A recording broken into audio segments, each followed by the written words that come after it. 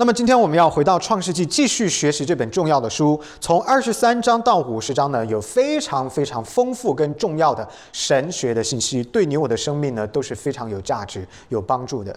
那么我自己呢有一点ambitious， 我希望如果神愿意带领我们的话盼望这一次呢，我们能够把整个剩下的这27、8卷书呢全部讲完哈。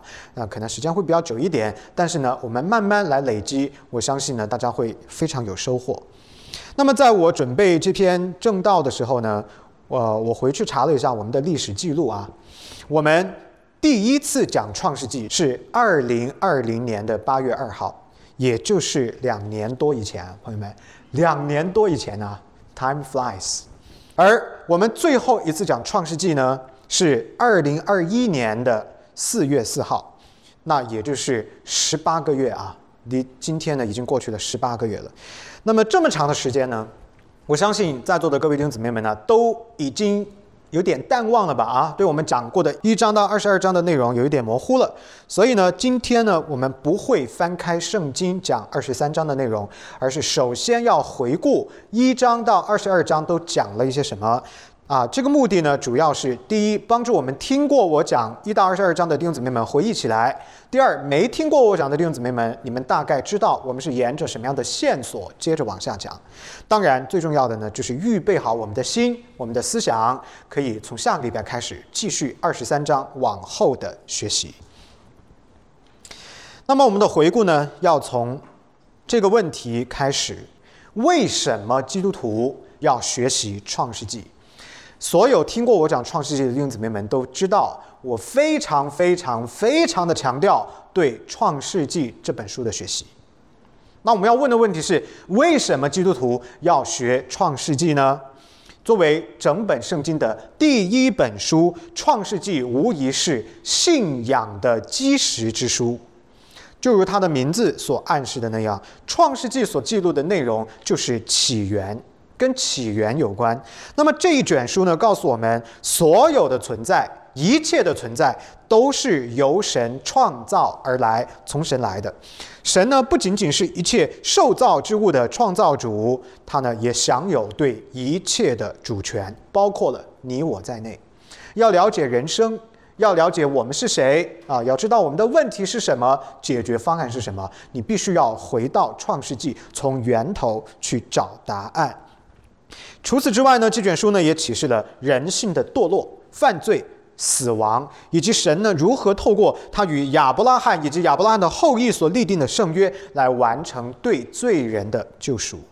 因此之前我跟大家讲过，创世纪可以被看作一本迷你版的圣经。迷你版的圣经，也就是说，圣经当中几乎所有的真理的信息，你都可以在创世纪这本书里边找到所以它是非常的重要，这是我们第一个要学习创世纪的原因。我个人呢，见证了我们中间很多弟兄姊妹们的属灵生命的成长。我在这儿呢举几个弟兄姊妹，没有举到的请大家不要介意不要去对号入座这个是我自己凭回忆这样子大概观察一下的。我看到我们中间 Michelle 姊妹赵静姊妹都有非常非常明显的属灵方面的成长。Michelle 呢，我记得在2020年我们开始讲创世纪的时候，她刚刚信主，甚至可能还只是一个慕道友那个时候很多的东西呢是不懂的，不太明白的，对于福音呢也是充满了很多的疑问。但是呢，我观察到自打我们开始讲解创世纪这本书呢，事情呢就开始变得不一样了。我就看到 Michelle 还有赵静姊妹等等，还有其他的一些弟兄姊妹们，很多的观念就越发的清晰起来。那么从那个时刻开始，他们的属灵生命就经历到了一个非常大的飞跃。所以呢，我相信这些都是由创世纪这一本书它的内容、它的特殊性所带来的。也就是说，这本书呢，为我们初信的弟兄姊妹们奠定了一个非常好的基础。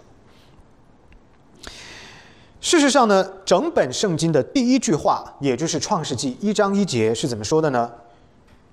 起初神创造天地。这句话呢，一来就解释了万有的起源。各位弟兄姊妹们，这句话一来就告诉我们，宇宙的起源、世界的起源、生命的起源都来自于神。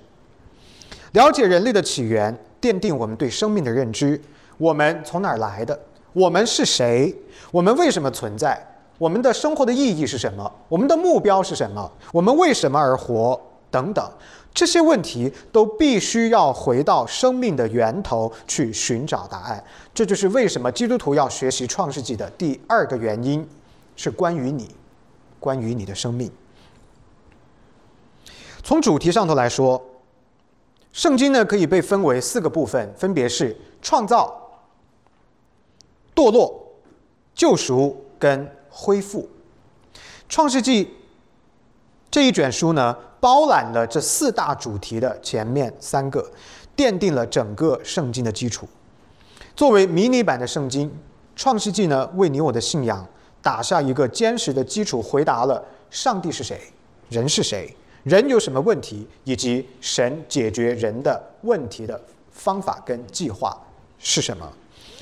所以综上所述，各位弟兄姊妹们，我想我再怎么样强调你一定要学好这本书，你一定要了解这本书的内容，都不会过分。请允许我再一次的鼓励你们，尤其是我们中间有一些弟兄姊妹们，请你一定要检查你的心我已经学了好多遍了，我已经滚瓜烂熟了。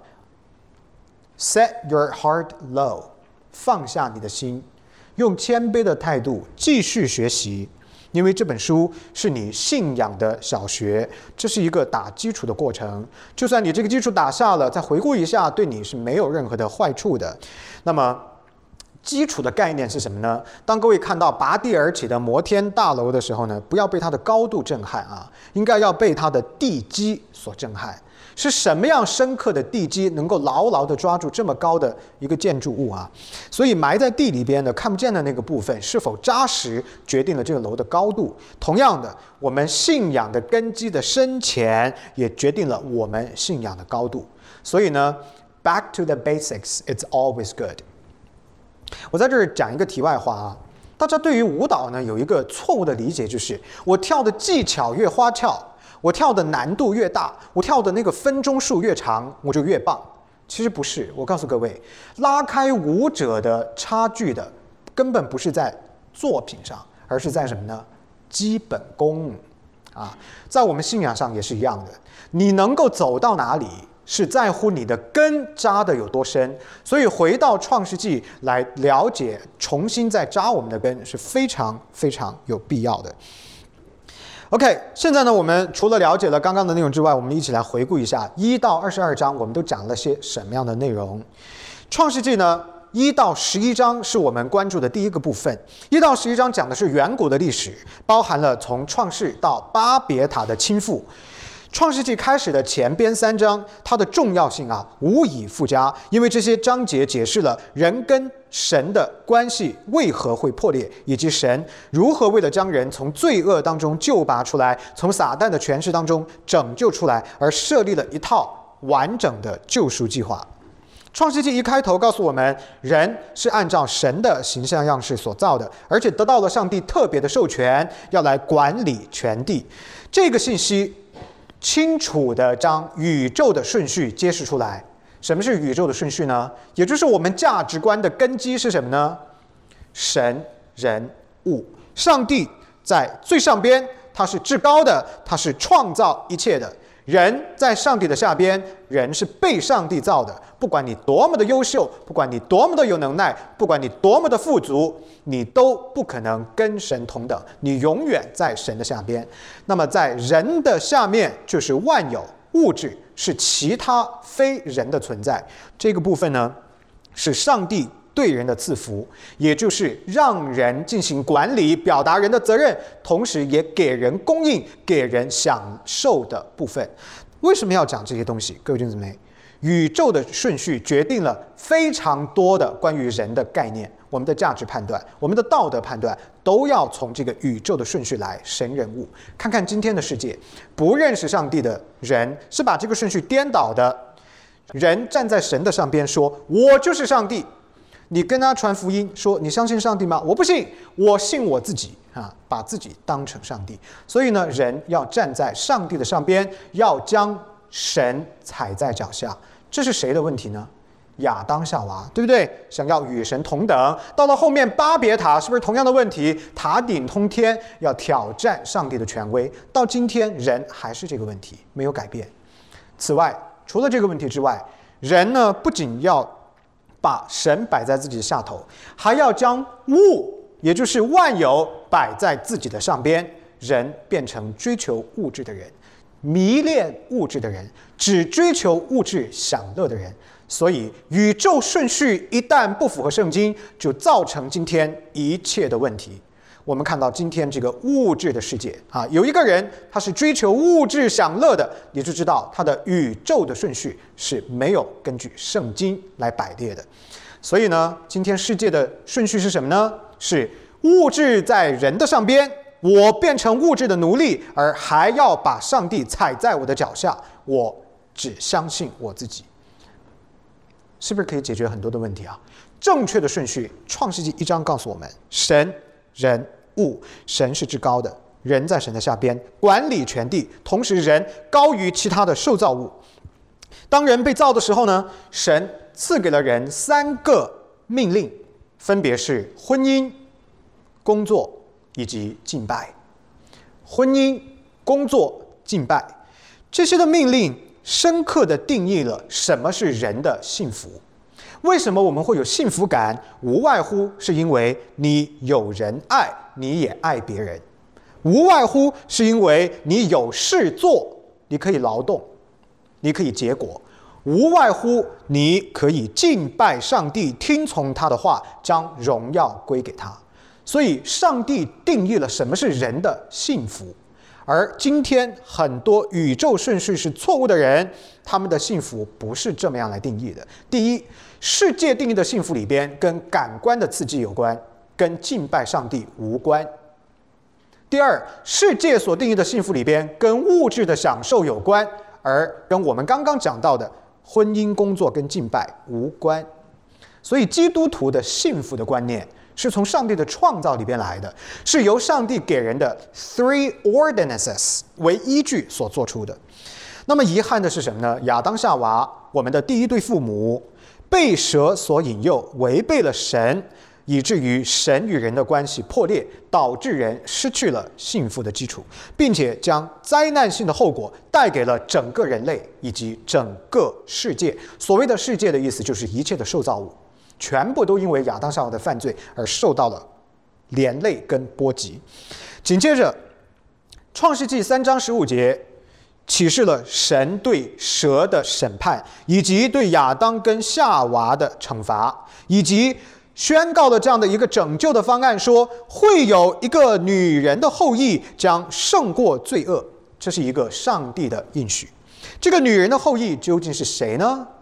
就是后来的主耶稣基督，为我们死在十字架上，又从死里复活，现在他正坐在天父的右边，在荣耀当中掌权。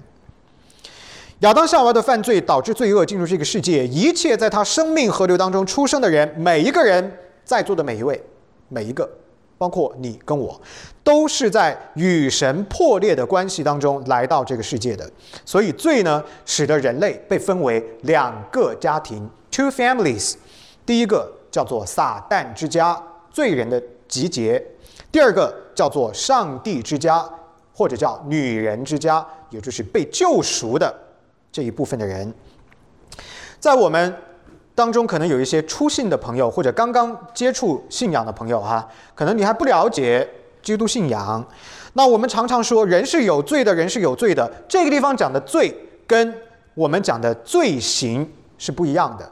sin 是我们讲的基督徒的用语，叫做 sin， 而我们不信的朋友们习惯的罪呢，叫做 crime，叫罪行，刑事犯罪的罪那个呢是不一样的。尽管这2个词在中文当中都被翻译成同一个字，罪行诉求的是人类的法律，而圣经当中所讲的罪，它的参考的标准完全不是任何人间的东西，不是法律，而是上帝自己他的本性。因为人是按照他的形象样式造的，当人不合格的时候就犯罪了。所以呢，我们所讲的这个罪要严肃得多。罪对人性所造成的破坏呢，是全方位的，构成人的每一个方面无一例外全部都受到罪的玷污跟影响。大家可以想象，有一杯水，你滴一滴墨水在里头啊，这个墨水很快就在那个水里边扩散，会不会有任何一个部分那个水里边是被保留不被玷污的呢？没有，全部都被玷污，很快就被染色啊！这个就是罪对我们人的影响，方方面面全然的败坏。我们呢，在亚当跟夏娃的家庭当中，可以立刻看到第一个创世纪启示给我们的例子，告诉我们什么是人堕落犯罪的样子，那就是罪如何逐渐的控制该隐。该隐是谁啊？亚当夏娃的第一个儿子。然后呢，在他的心中发展到了一个极点，最后杀死了自己的亲兄弟亚伯，也就是亚当夏娃自己所生下来的亲兄弟，一个杀掉了另外一个。该隐是一个农夫，而亚伯是一个牧羊人。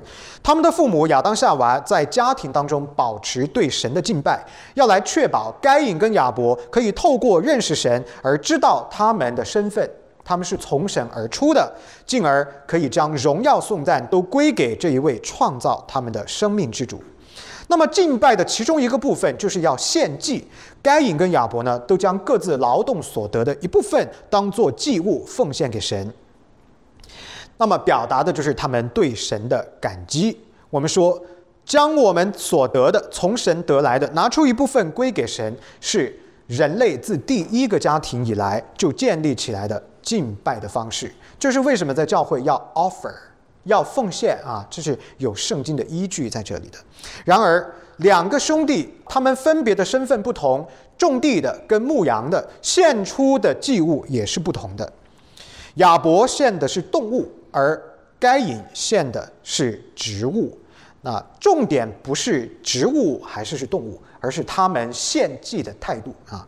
亚伯献的时候是将头生的公羊献给神，把最好的拿出来给神，但是该隐却不是这么做的。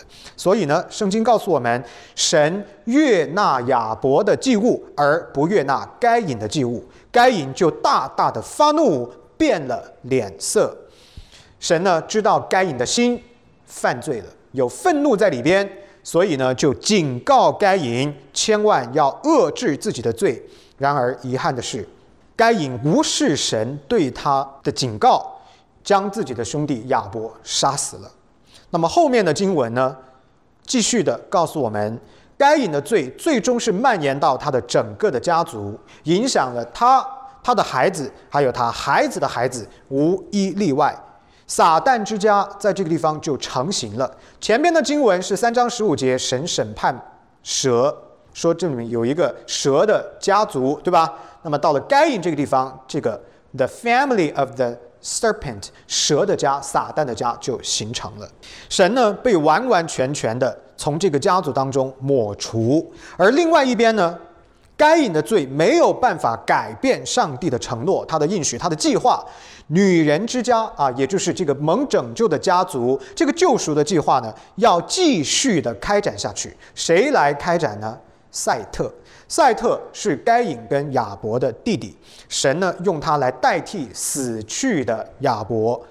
那么我们会看到，该隐的这条线索，自打他杀人犯罪之后，就不再被提起了，消失了。啊，这个线索在上帝的计划当中被跳过了，意味着什么呢？上帝的救赎大功将继续借着赛特，也就是亚伯的替代这一条线索来继续实现。顺着赛特的这一条血脉，下面一个重要的圣经人物进入到我们的视野，他就是由赛特所生的亚当的第9代挪亚。挪亚是圣经当中非常重要的人物之一，他生活在一个充满腐朽、暴力跟淫乱的时代。此前的世界从来没有败坏到如此的程度。面对罪恶的世界，神忧伤不已，他决定要用水来洗去全地的污秽跟罪恶。挪亚的四面八方都完全的充满着罪人，还有冒犯神、得罪神、亏损神荣耀的事。换言之，挪亚所面对的并非是个别犯罪的现象，而是一个群体的广泛性的对神的悖逆。当人人都犯罪的时候，各位弟兄姊妹，犯罪就成为了一种文化，犯罪就成为了正常，而正直完全人敬拜神的人反倒被视为异类。你们看看今天的世界是不是还是这个样子呀？从挪亚的时代开始就是这个样子啊。当人人都犯罪的时候，犯罪就成了正常，而跟从神的人反倒成为了异类。然而当整个世界都以加速度向灭亡冲刺的时候，挪亚却谨守上帝的话，与神同行。正直敬虔的挪亚不应该跟罪人一同灭亡，于是呢，神就吩咐挪亚要造一艘方舟。当洪水来临的时候，挪亚和他的家人总共8个人得了拯救。神呢就跟挪亚重新立约，说直到世界末日末后的审判来到的时候呢，他都不再以同样的方式审判全地。为了印证自己的应许，上帝立彩虹为记号，提醒挪亚跟他的后代这个永恒的约定。一切的受造物，包括人类、动物，还有其他的所有的被造的，都被包含在这个恩典之约当中。挪亚呢就成为了新的亚当。神的救赎计划继续在挪亚跟他的身上来开展。挪亚950岁的时候归了主。挪亚之后，邦国开始在地上出现，他的3个儿子一共发展出当时70个地中海的民族，遍满了整个地中海跟巴勒斯坦的地区。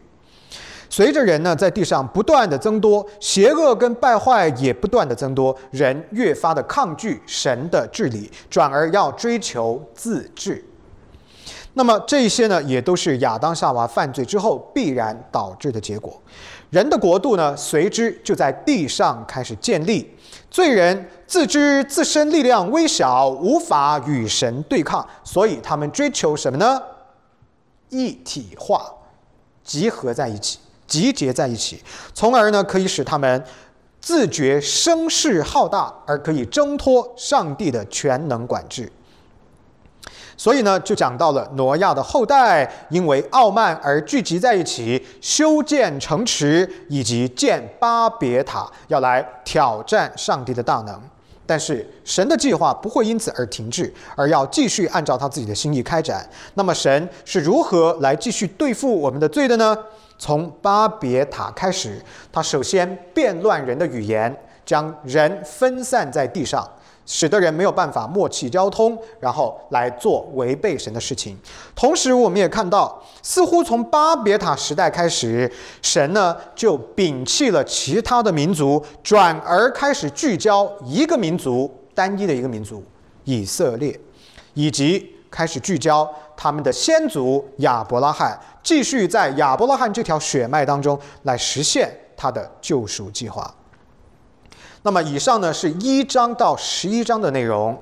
从11章后边开始，神的救赎计划就从亚伯拉罕这个人进入到以色列这个民族，然后延续到大卫之家，以及后来从他而出的应许的弥赛亚，也就是主耶稣基督。我们可以看到，神对人类的时间空间有完全的掌管，为的就是要来实现跟成就他的救赎大功，使得他自己的百姓都能够来信靠他，恢复人最初受造的模样，也透过自己的儿子耶稣基督免除我们的罪。从12章到22章开始，我们整个一大段的篇幅都聚焦在一个人亚伯拉罕的身上。亚伯拉罕跟他的家人离开乌尔，前往迦南地，途经哈兰，在哈兰那个地方定居，直到亚伯拉罕的父亲他拉死在了哈兰之后，神再次呼召亚伯拉罕跟罗德他的侄儿继续前往应许之地。面对上帝的呼召，亚伯拉罕没有迟疑，而是以极大的信心来回应，将自己的全家连同牲畜在内全部都举家搬到了迦南地。进入迦南的亚伯拉罕并没有停下来，而是继续从北到南，向南边继续前行，走到了迦南地最南边的边界，再往下就到埃及了。而且呢，他一路走，一路为神筑坛敬拜神。亚伯拉罕将整个迦南地都献给神，表明他对上帝的信心，也标志着迦南地这个应许之地作为天国在地上的彰显，开始正式进入到人类的历史当中。此后呢，亚伯拉罕去到了埃及，从埃及回来以后呢，得到埃及的法老赠给他的人跟大量的财产。由于资源短缺，亚伯拉罕跟他的侄子罗德不得不分家必须要分开，以解决人跟牲畜的生存问题。罗德呢，以眼见选择了一块土地作为自己的产业，而亚伯拉罕在选择自己的地界的时候，不凭眼见，而凭信心接受上帝所赐给他的土地。所以呢，再一次的上帝向亚伯拉罕重申他的圣约承诺，而亚伯拉罕呢，也继续在迦南地一路前行，走到希伯伦，随处随地为神筑坛，继续的以信心敬拜跟仰望神。现在故事呢，就跳到了他的侄子罗德。罗德凭眼见选择的这块土地呢，在索多玛城的附近。因为索多玛这个地方发生了战乱，所以罗德就被卷入到了当地的冲突当中，被俘虏了。他所拥有的一切都被掠夺了。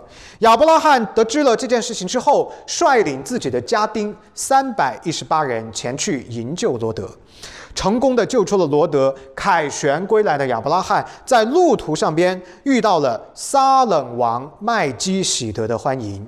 麦基洗德是谁？非常重要的一个人物，他是至高神的祭司。他呢，立刻为亚伯拉罕祝福，并且呢，为亚伯拉罕的得胜而将荣耀归给耶和华神。作为回馈，亚伯拉罕呢，也将他自己所有夺回来的财物的1/10献给麦基洗德，以此来表明他对上帝的敬拜，以及将荣耀都归给神。更有意思或者更重要的一点是，麦基洗德所侍奉的神跟亚伯拉罕所侍奉的神是同一位神。各位弟兄姊妹们，这些细节大家不要忽略。为什么这件事情重要呢？因为这种情况在亚伯拉罕的时代极为罕见。他是在迦南地里头，迦南地是干什么的？偶像崇拜的地方，不敬拜耶和华。但是在这样一个偶像崇拜之地，竟然有一个人跟他一样敬拜跟侍奉耶和华你能够找到一个跟你敬拜同一位神的人已经不容易了，更何况这个人还是一个君王同时他还是耶和华的祭司，这个叫难上加难，非常的罕见所以呢，这一段的经文也是需要大家回忆起来，非常的重要的。在亚伯拉罕表达了对神的信心之后呢，神第3次重申对他的圣约承诺。第一个重申是关于亚伯拉罕的儿子。亚伯拉罕对于自己会生儿子这件事情呢，一直是疑惑的，是怀疑的。他一直因为自己没有生育没有孩子，一度呢把罗德当作是儿子一样去对待，但是上帝否认了这样的一个关系，要把他们分开，所以有了分地的这么样的一件事情。后来亚伯拉罕又问神，是不是可以把出生在他自己家中的其他的男婴当作是他自己的儿子呢？上帝也否认这一点。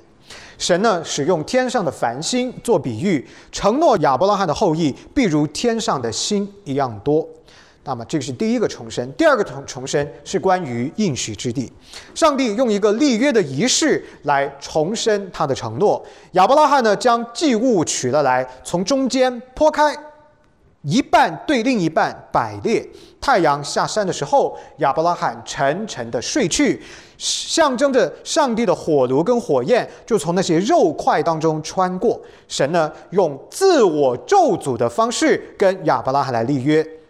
可以说，这个立约的仪式告诉我们，神与亚伯拉罕之约是由神独自完成的，因为亚伯拉罕在睡觉啊。那么这个呢，就立刻让我们想到耶稣基督对我们的救赎。我们这一些在耶稣基督里边相信耶稣基督得了拯救的人，你有参与过这个救恩的制定吗？没有。这个救恩的计划，这个救恩的方法完全是由神自己来制定的，而这个救恩也是由神自己成就的，而这个祭物也是神自己，看到吗？所以呢，这个约啊是完完全全出于上帝的恩典跟权柄，而我们这些得了救的人是白白的接受了上帝的恩惠，那么在主耶稣基督里边得了自由。上帝说，亚伯拉罕呢，如果你以信心来回应我的话呢，我所有的祝福，我所有的承诺都会加给你，都会实现。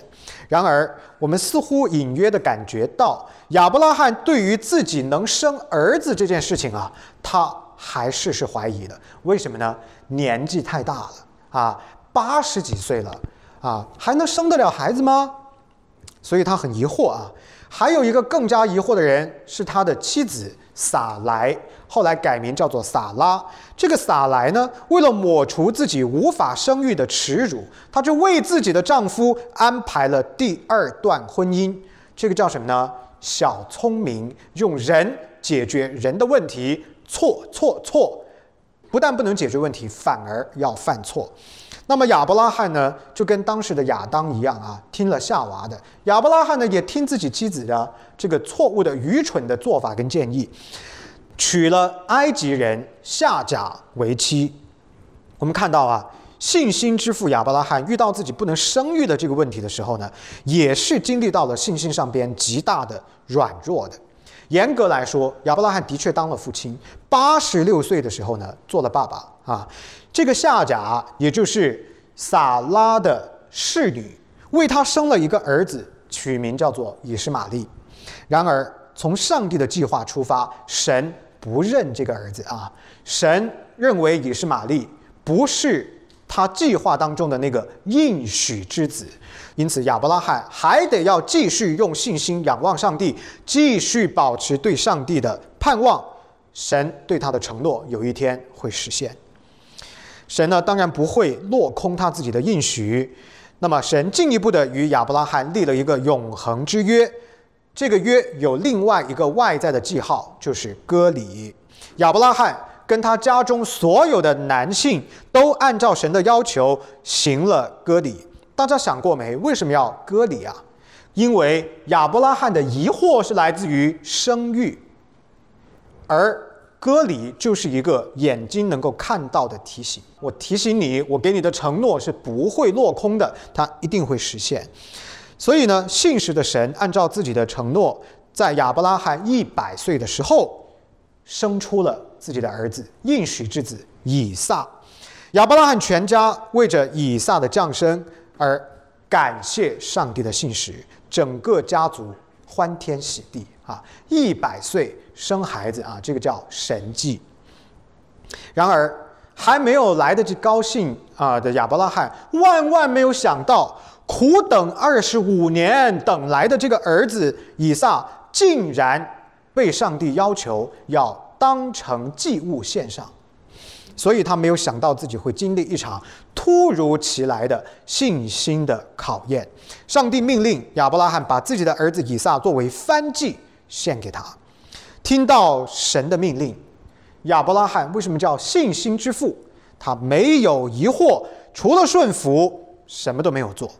即便上帝的命令如此的令人难以接受，令人痛心疾首，但是亚伯拉罕也没有怠慢轻视上帝的话，而是全然的顺服。第3天，亚伯拉罕带着自己的儿子以撒到达了神所指定的地方。神所指定的地方是哪里呢？是一块巨大的石头，要在那个石头上边将自己的儿子以撒当作燔祭。燔祭是什么？就是用火烧burnt offering 献给神。这块石头在哪里？要去以色列的弟兄姊妹们，你们很快就会看到，就是今天你们见到的在耶路撒冷的那个金色圆顶的建筑物，那个叫做什么呢？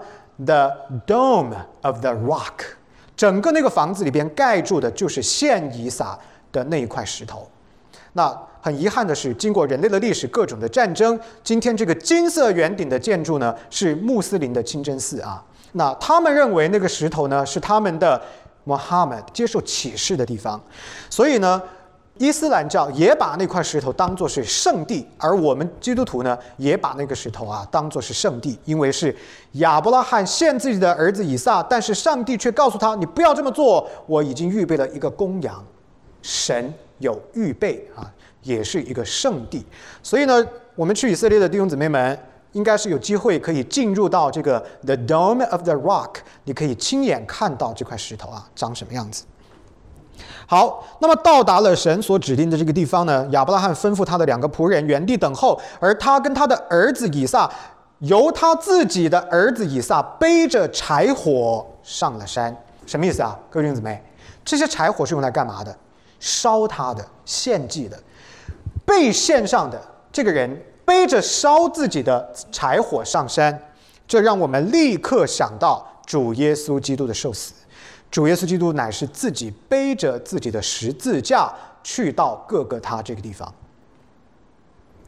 我们开始看到以撒其实呢，就是主耶稣基督的一个预表。那么到这里为止呢，22章的内容就结束了。所有刚刚我们回顾的就是2年前我们所讲到的所有的内容。创世纪剩余的内容从第23章开始呢，大致可以划分为3个部分，给大家一个概览，是依据3个人的生活来进行划分的。从23章到25章是关于以撒，从第25章到35章是关于雅各，从第36章到50章是关于约瑟。那么接下去的这3个部分呢，就是我们要看的。神在这3个人的身上继续揭示他是一位掌管人类历史的神。这个神要拯救他自己的子民脱离罪恶的这主题始终贯穿整个的创世纪，一直到整个的旧约圣经，最后在数千年后，在耶稣基督新约所立的宝血所立的新约当中终极的实现。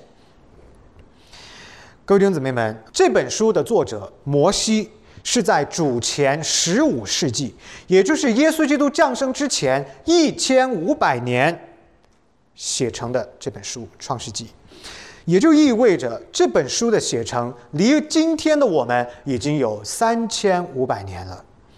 这一本古老的书是神全能启示之下的杰作，这一本书是基督徒的信仰根基之书，是基督徒世界观的扎根之书，也是一切跟你我有关的生命主题的根源所在。在座各位弟兄姊妹们，我鼓励大家要感谢神。感谢他什么呢？3500年后的今天，他仍然借着这本书对你我说话，告诉你我们是谁，他是谁，以及他对我们的心意是什么。愿我们在座的各位弟兄姊妹们谦卑，不管你对这本书有多么的熟悉都继续谦卑在神的面前，借着祷告求神借由这本书剩余的章节，让我们继续释放他的真理，晋升我们的知识，成长我们的信心。我们来祷告。 Let's pray。 天父，感谢你给我们看见你在历史当中的作为。天父，谢谢你给我们看到你是如何从创世到亚伯拉罕，到以色列，到大卫之家，再到主耶稣基督。这一条恩典的线索何等的清晰，我们是何等的不配，又何等的蒙恩，可以踩在这一条恩典的线索之上，不偏不倚，一步一步在时空当中走到你的恩典的里面。这一切不是偶然，而是你精心的计划，是你对我们精致的、没有缺点的、毫无瑕疵的爱。感谢神，求你使用你自己的话语，在接下来的时间当中，使用剩余的创世纪，继续建造你自己子民的属灵生命。愿我们众人谦卑在神你的面前，可以透过你的话语更加的洞察你的真理，晋升我们对你的认知，也将所有的颂赞跟荣耀都归给你。感谢天父垂听孩子们这样不配的祷告，奉主耶稣基督得胜的名，阿们。